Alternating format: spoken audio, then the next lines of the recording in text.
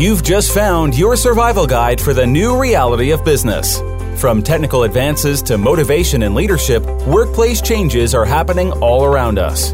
How can CEOs, leaders, and managers accelerate talent development, reshape culture, and succeed with purpose?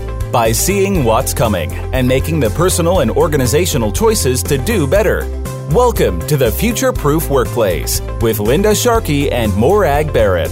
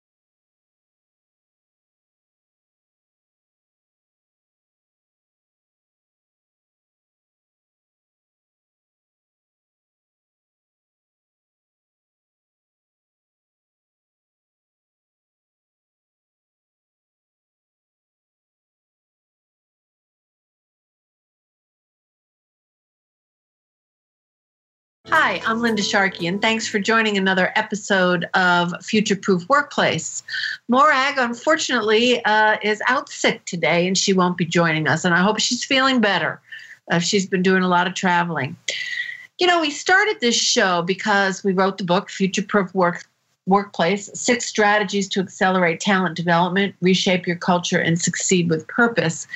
And we really had seen these 6 strategies and themes that have emerged that are so different from the 20th century to the 21st century. And, you know, the more we engage in this show, the more we talk with gurus, leading thinkers, clients, CEOs, we realize that the world is being disrupted in ways we never really anticipated. And it's happening a whole lot faster than we never really anticipated. In fact, I was reading an article today about how healthcare and hospitals are going to be one of the most disrupted fields, and we're going to be driving down costs considerably, which is actually a good thing, where people can get healthcare in remote parts of the world that was never available before. So disruption is all around us. Which leads me to our guest today, Whitney Johnson. And I'm so excited to have Whitney. I met her when I've actually met her several times, but we hooked up again in London at the Thinkers 50 event. She is one of the top Thinkers 50 gurus in the world.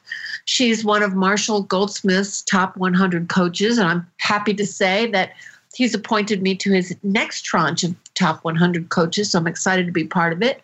She has a new book coming out, Disrupt Yourself with the Harvard Press. She has a book on build an A-team, how you build an A-team for today's world. And there's just so many things I could say about Whitney. She's got a wonderful consulting practice. She's just a brilliant thinker and a great executive coach. So thanks, Whitney, for joining the show. Thank you, Linda. I am delighted to be here. Good. So tell me about your latest book that's coming out. Well, let me set it up by telling you a story, because you know, stories always tell everything better. Just about a week ago, it was Monday morning, and one of my CEO clients called me to say that one of his key people had just left. And as we were talking, he said, you know, I know she wants a job closer to home. She's got 5 children. She's been driving an hour. This new job is 5 minutes away. But as she sat across the table from me, I couldn't help but thinking that she doesn't like working here, and she actually doesn't like working for me. Oh, interesting. Yeah. And I don't think his experience is atypical. I think we all want to be a great boss, but most of us worry that we're not. Right.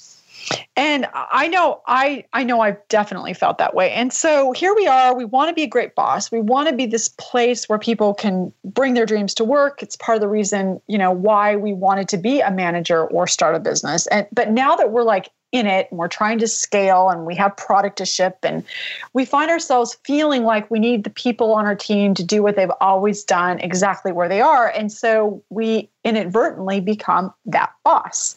It's kind of the innovator's dilemma when it comes to people. And so, in my opinion, that happens, but it doesn't need to happen. It just shouldn't be that way. And so what I've learned, having been a stock analyst on Wall Street and co-founding an investment firm with Clayton Christensen at the Harvard Business School, is that this framework of disruption that we apply to products and services, and you were just talking about healthcare, it also applies, and most importantly, applies to people.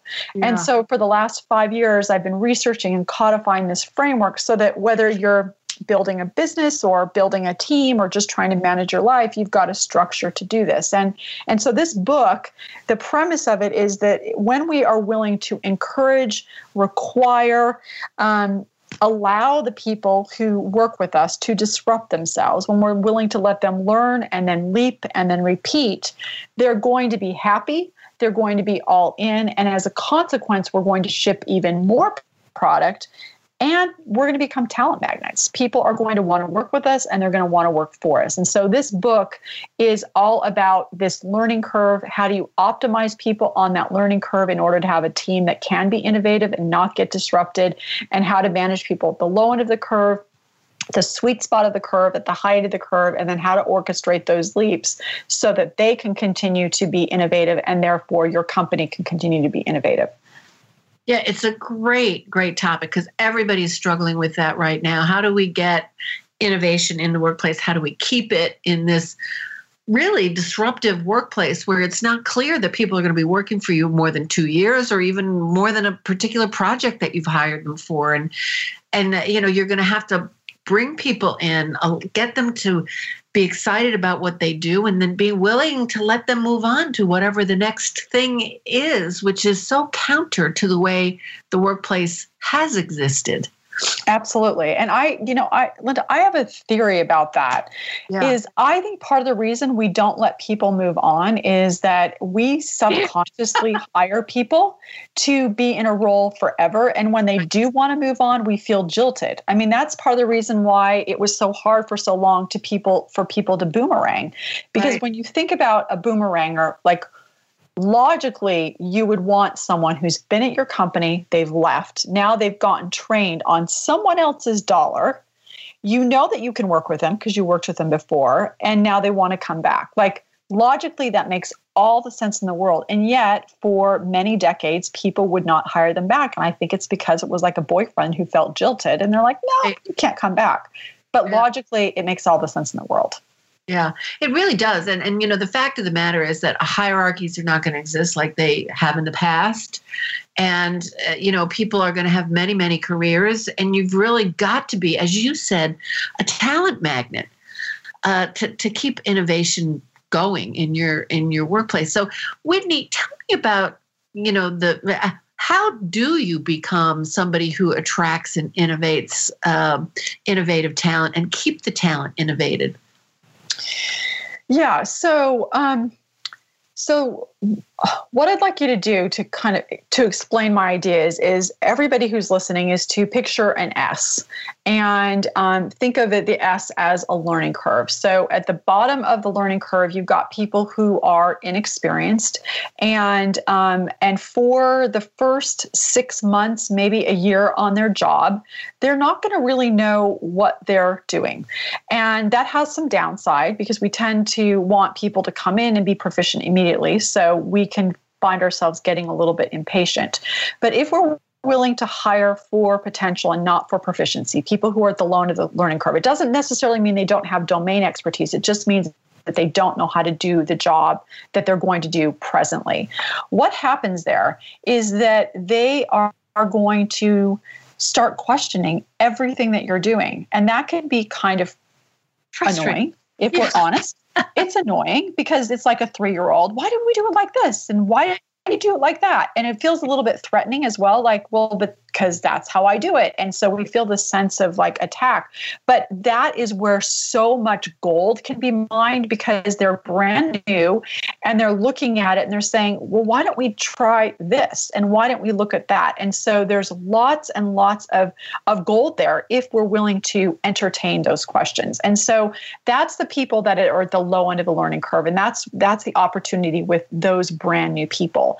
And then your opportunity with people who are in that sweet spot, that S, that steep back of the curve, where they're actually quite competent. Your opportunity with them is, now that they're competent and they're really enjoying their work because they feel like they know what they're doing, they're feeling very confident, the opportunity there is to stretch them, to apply more friction, to say, okay, I know you're in the sweet spot, but I'm pretty sure we can get more out of you. And what's fascinating is that when they're in the sweet spot, people tend to be labeled as a high potential. And the research shows that sometimes we don't push high potentials because we're afraid they'll fail. Right. Let them potentially fail and push them and see what they're made of. And so that's your opportunity there, whereas you're pushing them and giving them opportunities where, and constraints where they're continuing to have to figure out, how do I get myself out of this box? They're going to be innovative for different reasons, but they're also innovative. And then at the top end of the curve, you've got people who are masters, and they're going to play a very different role, which is, think of this S as the top of a mountain, this plateau, this vista, to be able to see what's out there and have this perspective that other people don't have. So they can be pace setters, they can push the low enders to excel, and they're willing to pass along that tribal memory and help people because they know, and this is absolutely critical, that you as their boss, once they've reached the top of that curve, are going to not only help them identify a new curve to jump to, you're going to help make it happen. So they stay engaged too, because they know there's something new coming for them and on the way. So that's how you manage the learning, whether you're at the low end and inexperienced, whether you're in the sweet spot and are engaged, or you're at the high end and are a master. Wow, I love that analogy. But like with all S's, there's a little curve down at the very top, at that master spot. So absolutely. When do people start peaking and maybe lose that sort of oomph and edge? Yeah, so based on our research, and also mapping it against the 10,000 hour rule. So we've kind of triangulated there. If you work only 40 hours a week, you are going to be at the low end of that learning curve between 6 months and a year. Depending, there are variables that adjust it, but a good rule of thumb is 6 months to a year. Then you're going to be in your sweet spot of that learning curve 2 to 3 years. And then you're going to be at the high end for 6 months to a year. So once a person's been in a role for 3 years, they're starting to reach that danger zone where you're like, they're a master, I'll just leave them alone. Well, no, they're a master and they're getting bored. Right. And bored people leave or they get complacent, which is really bad for you. And in fact, based on our research that we've done with the S-curve locator, we know that if you need 15% at the low end, 15% of your people at the high end of that curve, and 70% of your people in the sweet spot, when you look at that S-curve locator and you find that you've got 30% of your people at the high end of the S-curve, you know you're at risk. Like, that is all you need to do is take the pulse of your workforce. Too many people up there, you are at risk of disruption. And so you've got to figure out a way to get those people at the top to the bottom of a new curve so that you can re-engage them and have them have no idea what they're doing so that they will start to innovate. Yeah, well, 2 questions. That leads me to 2 questions. I love that. So, how do you deal with assessing people to know where they are in that S-curve? Yeah. Okay. So there are a couple of different ways you can do that. So you've got the quick rule of thumb, right? Of they've been in this role 6 months, they've been in this role 2 to 3 years, et cetera. Then what we do is with this diagnostic or tool or instrument that we have called the S-curve locator, you take that, you can you can administer that with a team, for example. And so actually, I'll give you an example because I think that you'll find this really interesting. Just about a month ago, I went into a company that is in an industry where there's been a lot of disruption taking place. It's the media industry. And they had just gone through a massive reorganization. So a lot of people in a lot of new roles. So based on that, right, the assessment would have been, okay, well, we're going to have most of our people at the low end of the learning curve because you've got people in new roles, 30% maybe. Well, when the S-curve locator came back, we found that 70% were showing up in the sweet spot and 30% at the high end and no one at the low end. But then when we started to look at the data and the individual answers to the questions, we discovered that a lot of people were sheltering in place. Because when we asked questions like, I feel overwhelmed by what I'm doing, 20 to 30% of people were saying neutral. And neutral sometimes means not this, not that, but it usually means I'm really afraid and I'm not going to say what I really think. And so what we found, and so we said, okay, here's what the data at a high level says, but what we now know is that a lot of you are actually at the low end, probably 30%. And if you'll own up to being at the low end, which is exactly where we need you to be in order to disrupt, then some really interesting innovation can happen. Yeah, that's really, really cool. We're at breaks, Whitney, and we're going to get back. I want to talk more about this S-curve locator. And so many companies are asking, and myself included, I'm deaf on some of the tools that emerged from the 20th century that companies need to really sort of dump and move into new thinking about this, like your S-curve locator, and see how that relates to how companies are thinking about assessing their talent in a different way from the 9-box. So stay with us. We're going to talk about more of the S-curve locator, and we're going to talk about how you use these things to really develop your talent going forward. Ever wondered if your career will last? Will your job be around in 10 years, 5 years, or even tomorrow? The Future Proof Workplace with Linda Sharkey and Morag Barrett gives you practical tips and tools that are not only fact-based and proven to make you a better leader, but will also ensure that both your organization and career are future-proof. Linda Sharkey and Morag Barrett are sought-out keynote speakers, leadership development and organization experts, and they can help you future-proof your career. To learn more about everything they have to offer you and your organization, visit futureproofworkplace.com.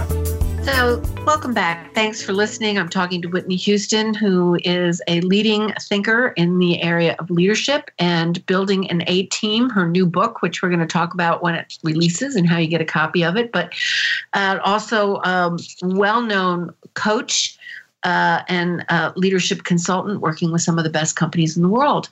So Whitney, I'm sure you know about the 9-box that many companies use to assess talent and determine where their talent is and how they get, raises and, who gets promoted and all of that stuff.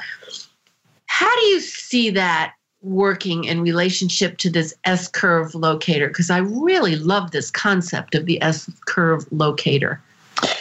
Well, Linda, I'm not familiar with it. So why don't you talk about it briefly and let's just riff and see how it goes together.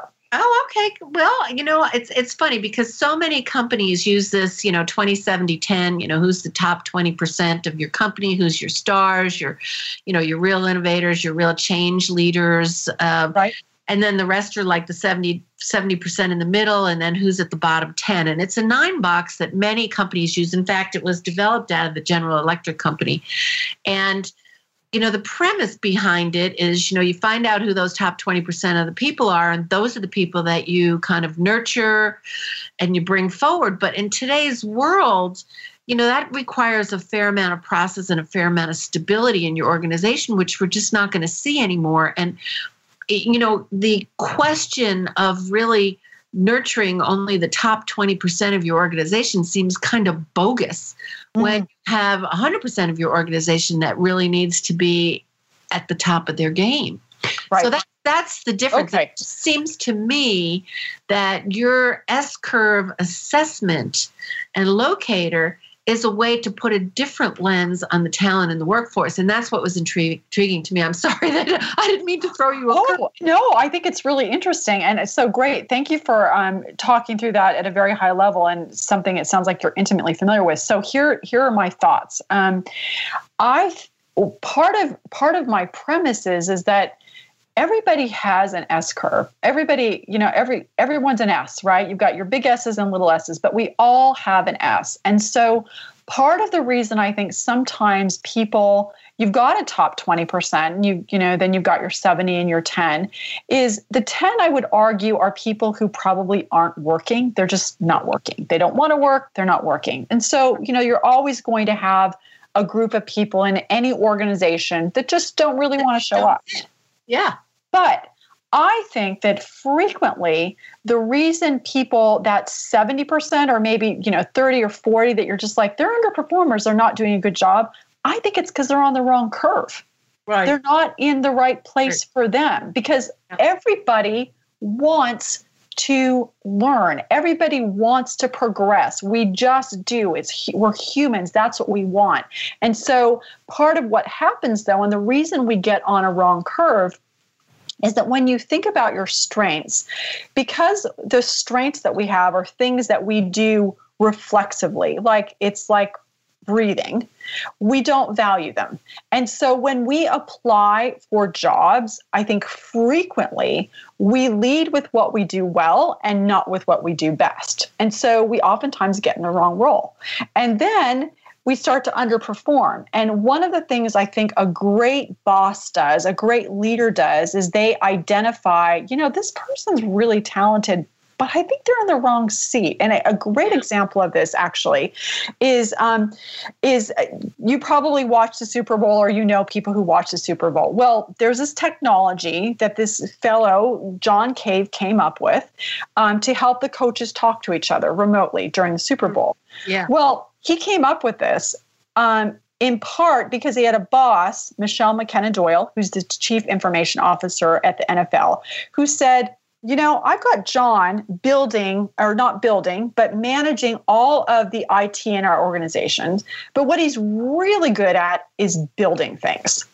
And so she's like, I want to slot him to his strengths. I don't want him focusing on the payroll systems. This isn't the right place for him. But when she went to him and said, I want to move him, do you know what? He resisted. He didn't want to go because he felt like she was taking things away from him.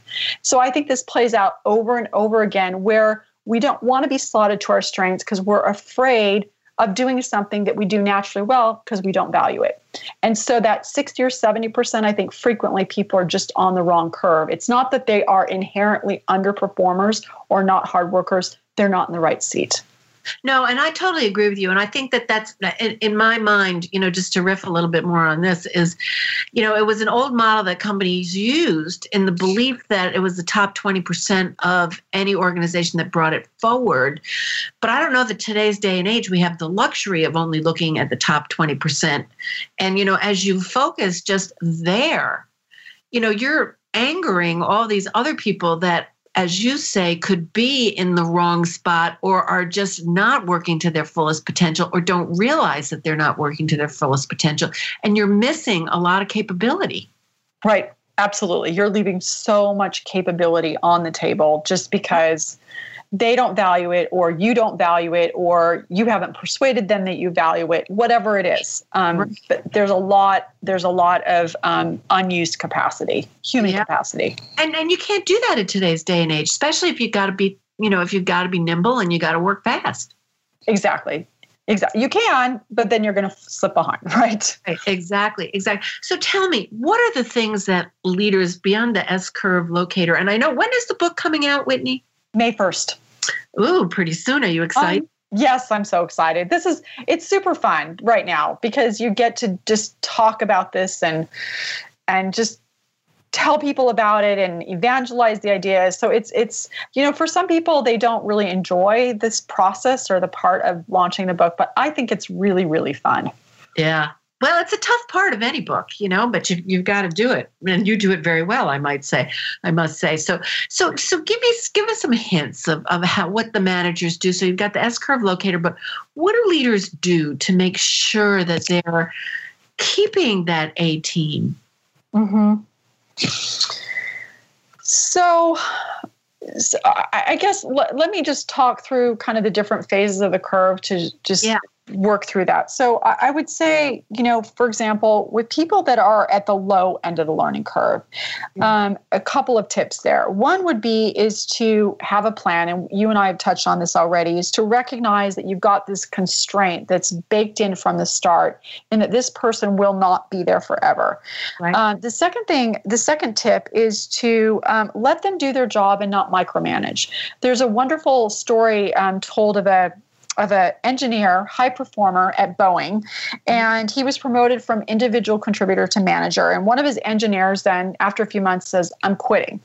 And this manager's like, "Why? Why are you quitting? You're really good." And he says, "Well, because you, my manager, micromanage me. You've made 14 changes to my work. Your job is not to do my job. Your job is to help me understand the bigger picture, to plug me into the network, to advocate for me." Well, the employee still quit, but the manager, that was probably an eye-opener. he learned his lesson. Yeah. It was young Alan Mulally who went on to become the CEO of Ford and one of the best CEOs of our time. Right. So even Alan Mulally, this brilliant manager, was at one point a micromanager. Yeah. So that, let's see, look at my notes. Oh, and then the last thing, obviously, is that you want to be patient with that person, because they're going to ask lots of questions. And if they're doing what you need them to do, sort of the offset is they don't know what they're doing. But the offsetting mechanism there is that they ask questions that can help you innovate. But be patient. So that's the low end of the curve. The middle of the curve, the way you manage them is you allow them to be in the sweet spot. You stretch them. And you also don't ignore them. Because when people are working hard and everything's going right, it's our tendency to ignore them. They're not the problem child, so don't make them the problem child. And a quick story there is a woman named Ilana Golan. She was a fighter pilot in the Israeli army, and she goes to work at Intel. And so on the one hand, she's kind of at the low end of the curve, but on the other hand, she's in the sweet spot. I mean, she's been a fighter pilot teaching other fighter pilots. And so she goes to Intel. She's in Israel. Her boss, Ziad Hana, comes to her and says, "All right, we've got to figure out what technology is going to do, find some problems that need to be solved." Well, she discovers that the verification tools that make sure that the software is doing what it's supposed to do are going to quickly be out of date. So he sends her off to Sweden. She finds a company that they can potentially work with and modify the software. Comes back, she prototypes it. Eventually, Intel buys the software that they use for decades. So it was a risk to give her the stretch assignment, right? Because she's kind of at the low end sweet spot of the curve, but he mitigated it by mentoring, but he stretched her. And now it's been like 15, 20 years. He's one of her best bosses ever. So that's the low end. And then at the high end of the curve, you wanted to be pace setters, but the absolute best way is to, number one, once people get to the high end of the curve, let them know that you will advocate on their behalf for them to do something new, provided that they keep their contract to you of working hard in the role that they have. And sometimes, as a manager, the way you manage them is say, "I know you think that you're in the sweet spot and you're really enjoying this plateau thing right here, but I need to push you off because we're not getting the most out of you. So I'm going to help you jump to a new curve. You got to trust me. But if you'll jump, it's going to be great for you and it's going to be great for the company." Yeah. Wow. That's so good. And it's so difficult for leaders to do that. We're at another break, Whitney. So hang in with us. And I want to talk to you more about your experience with the 100 coaches and some advice. And then I want to talk to you about your first book. I think that's real. I mean, it did fabulously. And, I want to talk to you about that experience. Great. Fantastic. We all know that leaders who build talent, care about their people, and create healthy organizations are the people that others want to work for and with. Raise your own bar and future-proof your organization with the Future-Proof Workplace. Whether you're a CEO, manager, or just trying to survive the chaos, the future-proof workplace is your wake-up call. Because, let's face it, the future is now. Linda Sharkey and Morag Barrett are sought-out keynote speakers, leadership development and organization experts, and they can help you start future-proofing your organization. To learn more about everything they have to offer you and your organization, visit futureproofworkplace.com. Hi, welcome back. I'm talking to Whitney Johnson, who is just a leading Thinker 50, leading guru in the area of development, leadership development, thinking about your teams and how you make sure you have and build an A team for your organization. So tell me, Whitney, it's hard, a lot of times I have leaders that will say, and I mean, you hit on it earlier, the really best leaders are the ones that help people working for them find their next best opportunity. I think Reid Hoffman, from LinkedIn, who wrote the book Alliances, talked about that a lot, in that particularly in today's day and age when people are not going to be staying with you forever. They may only be with you for 3 years. And how do you help them? And how do you contract with them to find their next best opportunity? And I find, having worked with managers in Fortune 10 companies, it's very hard to get them to let go of somebody. So how do you do that? Well, I think the reason that people have a hard time letting them go is that their sense of ego starts to get involved, and that sense of that somehow they made that person, and if they let them go, they've betrayed them. I think there's some element of that for a lot of people. I think there's some element of concern about hitting the next quarter's numbers. Having been a Wall Street sell-side analyst, I know, because I was one of those people saying, you're missing your numbers, so I get that. Yeah. But I think that one of the ways that we have to do it, and we get them to change, is to make it scarier not to change than it is to change. To make it so that people, you say to them, look, if you don't change, if you don't let your people jump to a new curve, you are going to lose your high potentials. And if you lose your high and even if you don't lose your high potentials, they are going to get complacent. And complacent people don't innovate. And people that don't innovate lose their competitive edge, and they get disrupted. And so I think that if you can help people understand that, I think it makes a big difference. Yeah. Yeah. So I totally agree with that. But I think, the real underlying issue is this: I've really finally got somebody who's really great. And if I let them go and I don't help, and if I don't keep them locked in with me, I'm not going to be able to keep doing what I need to do and make my numbers. But the truth of the matter is that they walk with their feet anyway. That's right. That's right. There. And if they start getting bored and complacent, if they're really innovators, they're going to go somewhere else, Yeah. And, what's interesting about that, Linda, and it's fascinatingly enough, I mean, I have this, on my team, right? I mean, I have this playing out on my team. And it's so funny how when you talk about these kinds of things where you're like, okay, I think I better walk my talk here.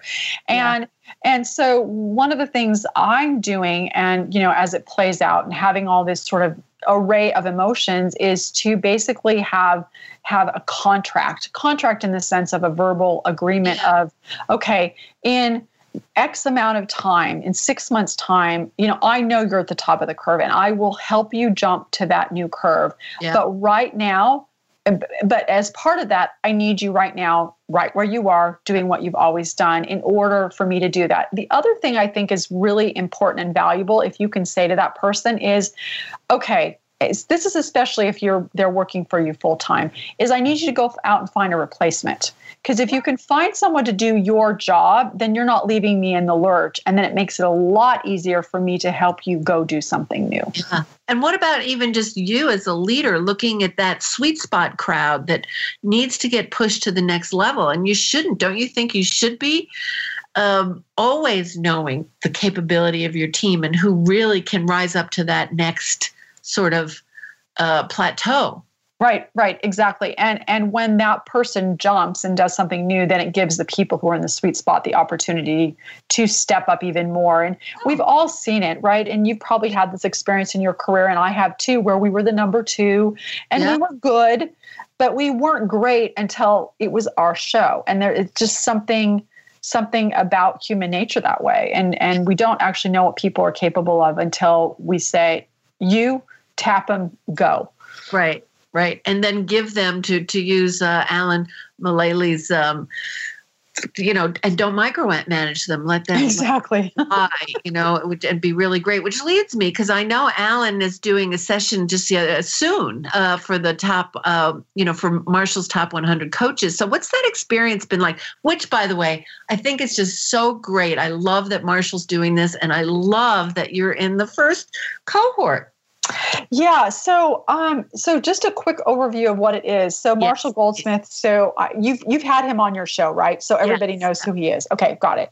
So he decided that he's in his late 60s. He wanted to pay it forward, and so he came up with this idea actually after sitting through a session with Aisha Bursell, who's a designer, a product designer, that he was going to pay it forward by teaching and selecting a group of coaches to teach them everything he knows. And he started thinking, I'm just going to pick 15 people and I'm going to pay it forward, and then they can at some point in their career pay it forward. But there were so many applicants, I think it's up to 14,000 now. He said, I'm going to expand it to 30, and then it was 100. Yep. And to answer your question of what it's like, it's really been a terrific experience for me. I would say initially I thought, okay, I definitely want to learn from Marshall, and I want to learn from the cohort of people who are going to be learning from Marshall. So it's a kind of a both and. But the thing that's been astonishing to me is how generous he is, and how he is a person who not only mentors, but he sponsors. And to me, there's a difference, and there's an important difference, because a mentor is someone who gives you advice and says, look at this and try doing it that way. But a sponsor, in my book, is a person who opens doors for you that you could not otherwise open. And Marshall does that so much, so consistently. It's just part of his DNA. And I have been incredibly, in our nightly prayers as a family, we're like, thank you, God, for Marshall Goldsmith. I mean, he's just that generous. And so I think that if we had, in fact, I have a piece right now that I'm about to publish with Harvard Business Review on the digital, which is, there are more than a few good men. There's been a lot of backlash, I think, out there. And I know I'm digressing just a little bit, but about, there are all these bad men out there. And I'm like, yeah, there are some bad men. There are some bad eggs, but there are some really good men. And I think Marshall's really a great template for if you want to sponsor and if you want to bring up the next generation, he's certainly a great prototype and example of how to do that. I've known Marshall for over 20 years, and I brought him into GE actually before he wrote What Got You Here Won't Get You There, which of course is a seminal book at this point on coaching. And that is so true about him. He has been a sponsor, a mentor, and, he's really helped me through my entire career. And I just, and to the extent that I can with him, I mean, he helped us on our book, Future Proof Workplace, doing videos on it. And it was just phenomenal. And I'm so excited because I'm in that next tranche that he's kicking off of 100 coaches. And You're going to love it. You're going to love it. It's going to be, you'll love it.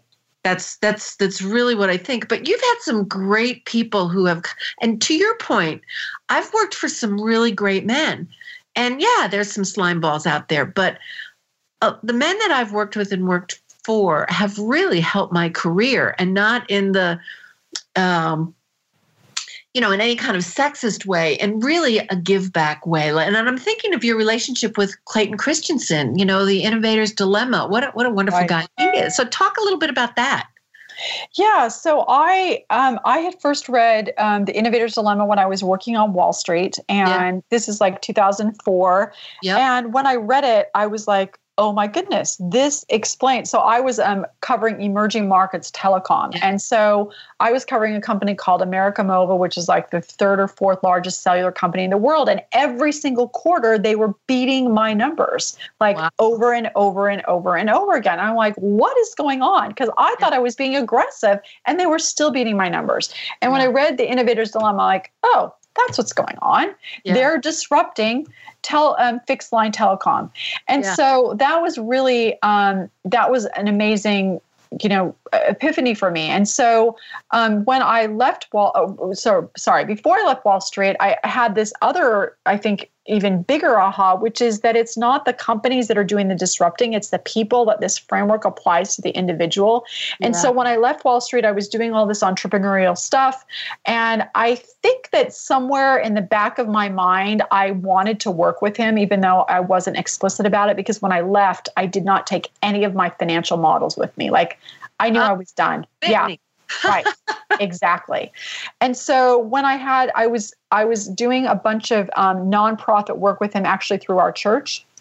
And so when he wanted to launch a fund investing, he knew obviously disruption, but he didn't know anything about investing. His son, who was just getting out of business school, didn't know anything. And so I joined him as a founding partner of Rose Park Advisors, which I've since sold my stake in that. But he is such a good man. He's such a brilliant man. He's very humble and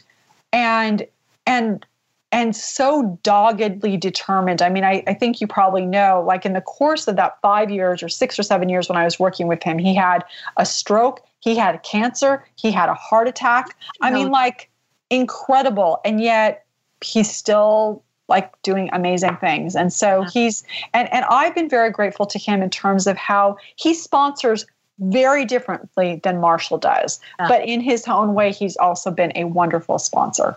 Yeah. I've only met him a couple of times, and it was obviously around when his book came out, and we used some of his concepts at GE as we were trying to go digital and went around the world, with workshops on, disruptyourbusiness.com, to kind of really take technology to the next level. And that really came out of his thinking, honestly, but he just, what a great treat to work with him and with Marshall. Right. Exactly. Definitely. So tell me, what are the three things that you would like people on this show to take away from your teaching, your thinking about leadership, that they can actualize tomorrow? Great question. Okay, so I'm going to start with the first one. So you asked me before the break to talk a little bit about my prior book called Disrupt Yourself, which, again, if you think about build an A team, that's for you and your team and how you manage people. It's kind of the 10,000-foot view. How do you manage all your mini S's? But Disrupt Yourself is how do you take this framework and apply it to you? And there are 7 levers of change that you can apply so that you can disrupt yourself. And so in terms of some tactical suggestions I would make, the first would be, number one, to be willing to play where others aren't playing. So if you look at the theory of disruption, the odds of success are 6 times higher, and the revenue opportunity is 20 times greater when you pursue a disruptive course. And yet in our businesses with products and services, but I'm going to talk about us as individuals right now, we tend to over and again take on competitive risk. When we're looking for a job, for example, we look on LinkedIn and we see a job posting and there's 50 people applying for it. And we're like, I hope I can compete and get that job. And so you might get it, but there's 50 other people or 49 other people. Well, market risk, where your odds of success actually go up, where you're playing where others aren't playing, looks like you identify a problem that needs to be solved inside of an organization, and you don't know if there's a job because it's probably going to have to be created. But if you can persuade people to create that job, you're going to get it, or at least the odds are much, much higher that you're going to get it.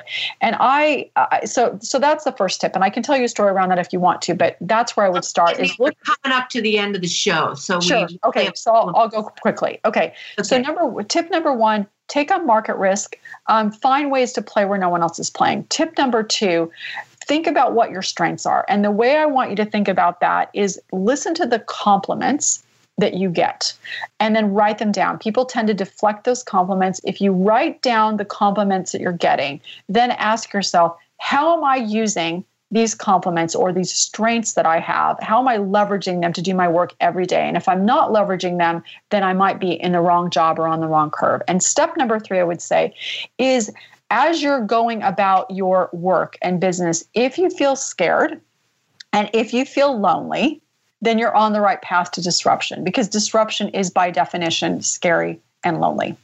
Yeah. Well, yeah, I often feel scared. Like, oh my God, how am I, or oh my gosh, how am I going to do this? So Whitney, how do people get a hold of you? Because you do a lot of coaching with leaders to help them think through some of this stuff, right?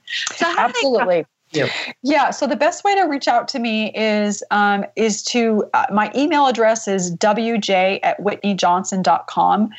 Right now, if you go to my website, whitneyjohnson.com/A-team, you can download the first chapter of my book. If you do /diagnostic, you can actually take the S-curve locator and see where you are on your current learning curve and if it's time to disrupt yourself.